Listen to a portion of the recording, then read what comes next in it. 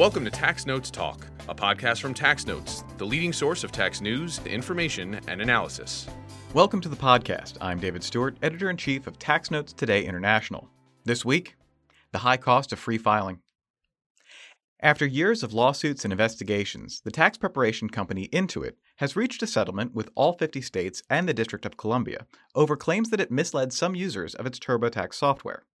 The company will pay $141 million to settle claims that it tricked tax filers into paying for federal tax preparation services when they were eligible for free tax preparation under a federal program. So what led to this settlement by one of the largest providers of tax return software? And what does this mean for future tax filing in the U.S.? Tax Notes reporters Paul Jones and Nathan Richman will talk about this more in a minute. Later in the episode, we'll hear from Tax Notes International author Alison Christians discussing her article on the OECD's minimum tax regime. But first, Paul, Nate, welcome back to the podcast. Thanks. Great to be here. Thanks for having me back. So, Paul, let's start with some background. What is Free File, and how did this program come about? So, Dave, the IRS came to an agreement around 2002 with a number of tax preparation software providers to have these companies provide free tax preparation services using their software for lower income filers, and I also believe military filers. And this was in return for some concessions by the IRS, including that it wouldn't create its own free tax preparation service, which would compete with these companies.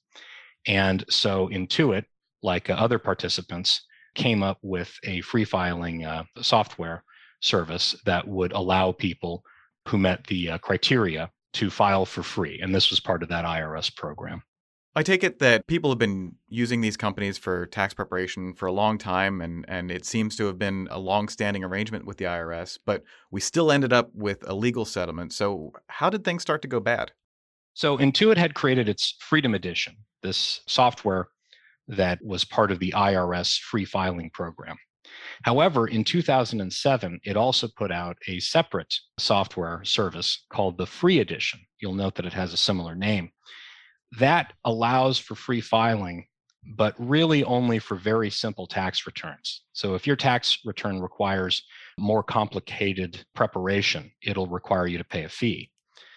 Well, in 2019, a publication called ProPublica put out a piece that got a lot of attention, which accused Intuit and also H&R Block, another participant in the Free File program, of creating these products that were designed to make people think that they could file for free using them. And they were also working, allegedly, to hide and misdirect people so that they wouldn't use the free filing software that was developed in partnership with the IRS. Some of the allegations against Intuit included that it had literally worked to ensure that its IRS free file software wouldn't even come up in internet search results, and that the company's own website made it virtually impossible to navigate to the IRS free filing program, and that it was meanwhile steering people towards using this paid software that had the free option that many people wouldn't qualify for. You know, a number of the accusations included that people would have to go through this entire preparation process using what they thought was going to be free filing software, and then only get notified later on that they were going to have to file with fees in order to complete their tax preparation. And the argument was that a lot of people were not using the IRS free file program, and that one of the big problems is that they were being directed to use these alternative products that only allowed some people to file for free. Support for this podcast is provided by SafeSend. Empower staff with tax automation software that is transforming the accounting profession. The SafeSend suite improves your firm's processes, from engagement letters and client organizers to assembly, delivery, and e-signing of tax packages. The SafeSend suite makes it easy. Clients love the intuitive, consistent experience at every step of the tax engagement. Staff love reducing the time they spend on manual, labor-intensive tasks. Schedule a demo at safesend.com to see it in action. That's safesend.com. So what was the reaction when this news broke? I take it the states didn't take too kindly to this alleged deception. Yes, when this got out, it created a lot of controversy. There were states investigations launched, including by New York. There were lawsuits by local governments in California. There were calls by members of Congress to look into this. It generated a great deal of attention and obviously a lot of negative publicity for the company. And Intuit was also pursued by attorneys representing tax filers. And the company ultimately dropped out of the Free File program in 2021 and has been fighting fallout from this ever since, right up to the announcement of this settlement. Now, I understand at the time there was a bill being considered in Congress to sort of formalize the Free File program. What happened to that? Yes, that was the Taxpayer First Act, I believe, and it included language to codify the IRS Free File Program agreement. And as I understand it, critics were arguing that that would essentially obligate the IRS to stick to the agreement and not develop its own free filing software.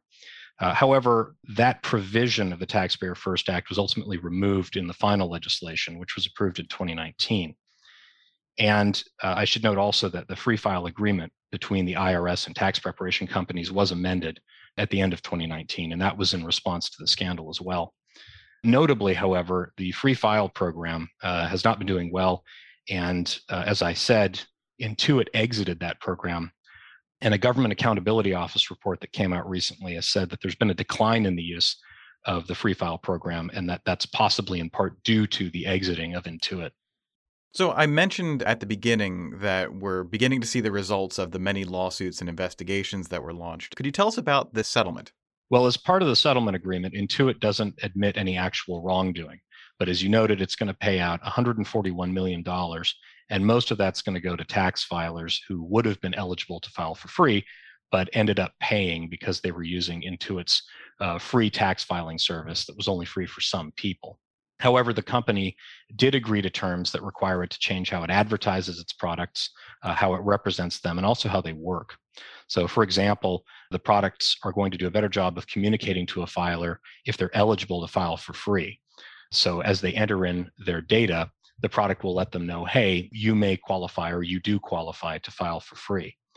And there's also a stipulation that if someone's begun entering in their data and they want to switch which service they're using, for example, if they are eligible to file for free and they want to cancel the current product that they're using, maybe that's paid, and use the free product instead since they qualify for it, Intuit will facilitate porting over all of the data that they've already entered into the new service that they're going to use that the company offers so that it's more convenient.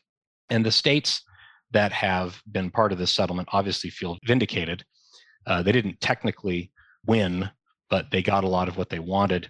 I think there is a sense of satisfaction that people who had to pay because they weren't informed that they were eligible to file for free are going to get refunds.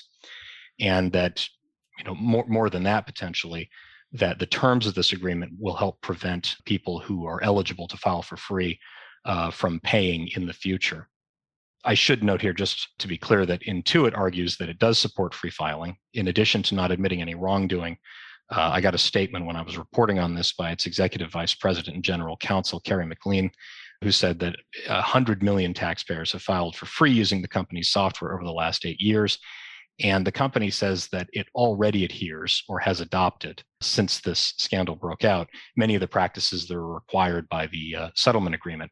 So it's saying that it's going to have a minimal impact on its current operations to implement the remaining changes that it agreed to as part of the settlement. So does this settlement wrap up all of the fallout from the 2019 scandal? I don't think so. For example, there's an FTC enforcement action and a lawsuit against Intuit regarding how it advertised its products as allowing for free filing and how they were presented to consumers. I spoke with an FTC spokesperson, and they said that those are still moving forward and that the agency doesn't really believe that the settlement between Intuit and the states resolves either of those.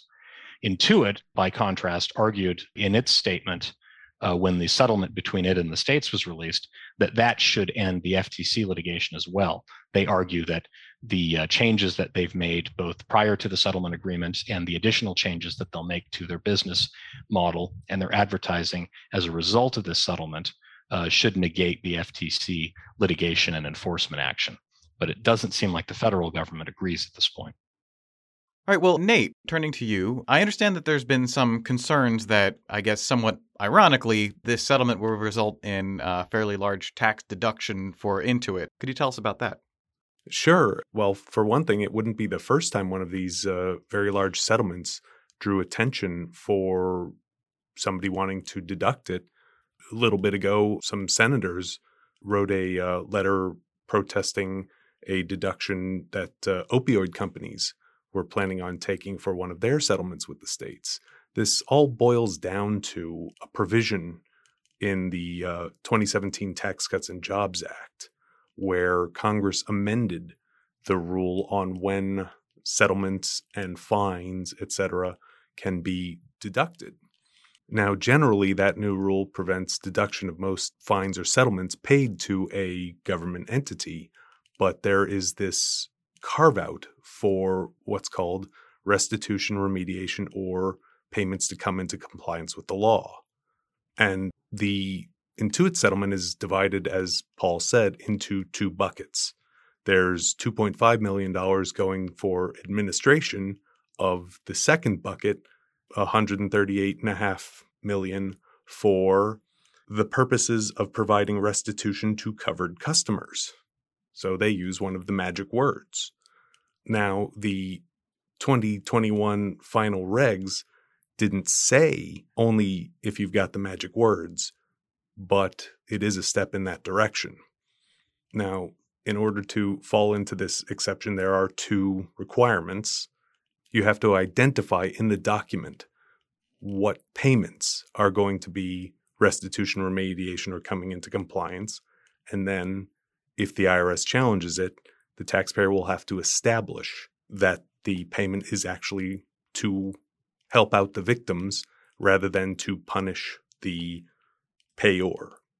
So far, we've got some hint that by identifying the payments as for restitution to the filers, that looks like it could satisfy the identification requirement.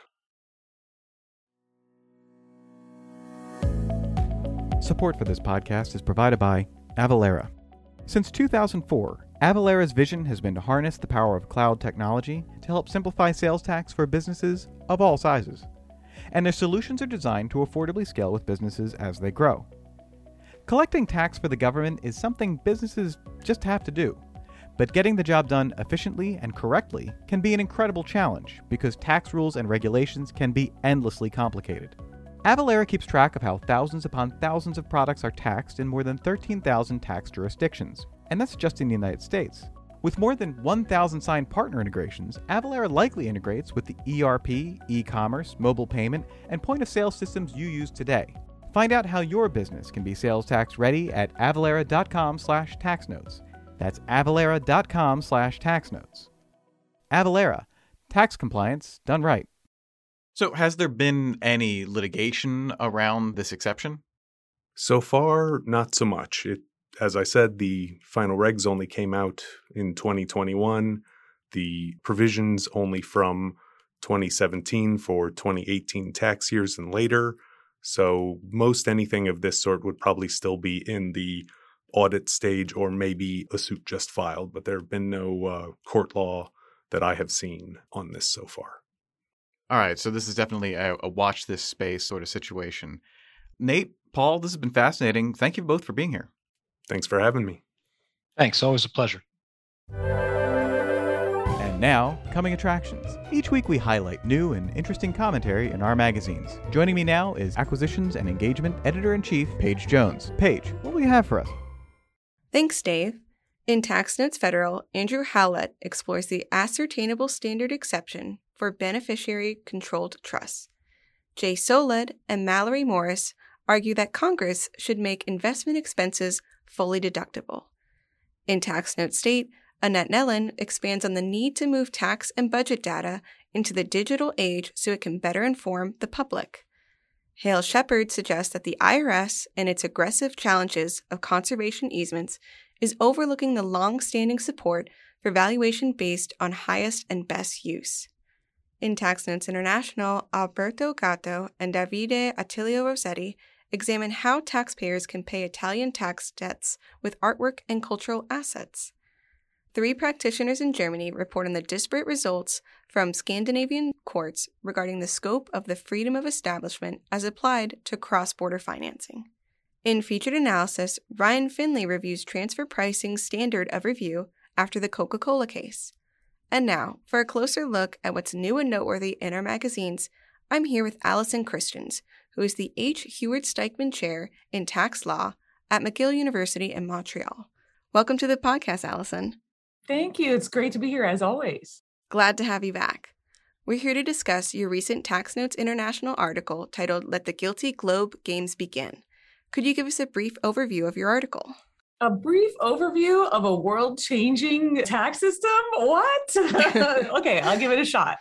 Well, we all know that Pillar 2, I think we all know that Pillar 2 is somewhere out there in the universe, and a lot of people might not have looked too closely at it for good reason. But I dug into the rules and started thinking about how it interacts with the U.S. GILTI regime, and started noticing some really interesting principles and features at work. And this column is exploring one of those, which is this sort of top-down, top-up tax shuffle thing going on, and what are the incentives it creates. Thank you for that overview. So what inspired you to write this article, aside from obviously all the talk and the conversations surrounding these two pillars? Right. I mean, it's a sexy topic, right? Pillars all over the place. Everybody loves to talk about pillars. I love pillars. As you know, in the pages of your very magazine, I tried to get the OECD to consider a third pillar. No dice on that. So I've got to study the ones we have. So I like everyone else, I kind of danced around the rules until they dropped in October of last year. And then I, printed them out on real paper, and because it's a rule book, right? And I have to read tax statutes on paper. I can't do that on the screen. I printed them out, and then there was more, and then there was like commentary, and then there were examples. And when the examples came out, I got really excited. I was like, okay, this is where you start to see where the rules are supposedly really going to work, and you start to get a sense of the structure. So I'm going to dig in. And then at the same time, I was working with some people through the International Senior Lawyers Project, which is a pro bono project, working with a Sustainable Development IISD, which is another nonprofit, to try to figure out, well, is there a toolkit of some kind to help developing countries cope with the complexity of GLOBE. So that was just more fuel for the fire. I was already interested in GLOBE. I was already thinking about it from a developing country perspective, or, countries with fewer resources. And the working with this group was like, okay, now I have a reason to really make sure I fully understand all the technical aspects as well as the policy.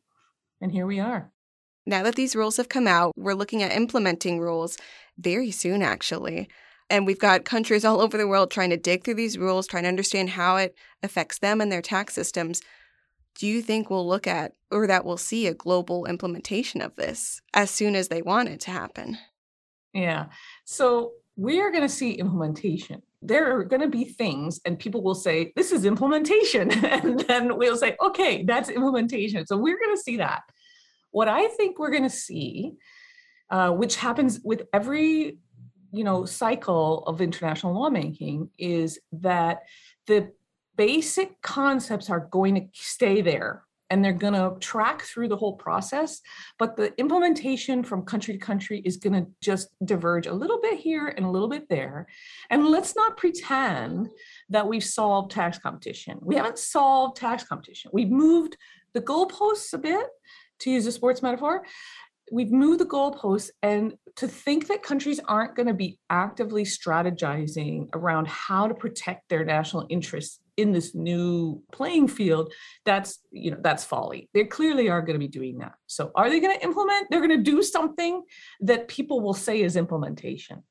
And we will all clap, we will all give ourselves a pat on the back for, changing the world. But will we change the world? No, I'm not sure that we have. Not so sure. I guess we'll just have to wait and see. But before we let you go, where can listeners find you online? Oh, that's a great question. That's my favorite question. You can find me on Twitter at Prof Christians. You can find me on TikTok at Prof Christians. You can find me on YouTube. I think it's just Prof Christians. I try to use the same theme because, Allison Christians is way too long for all of the handles. And of course, I'm on LinkedIn and all of those other sites as well. Thanks so much for pointing people to my socials. We're happy to do so. And thank you for joining us on the podcast. It's been great to talk to you. Thank you.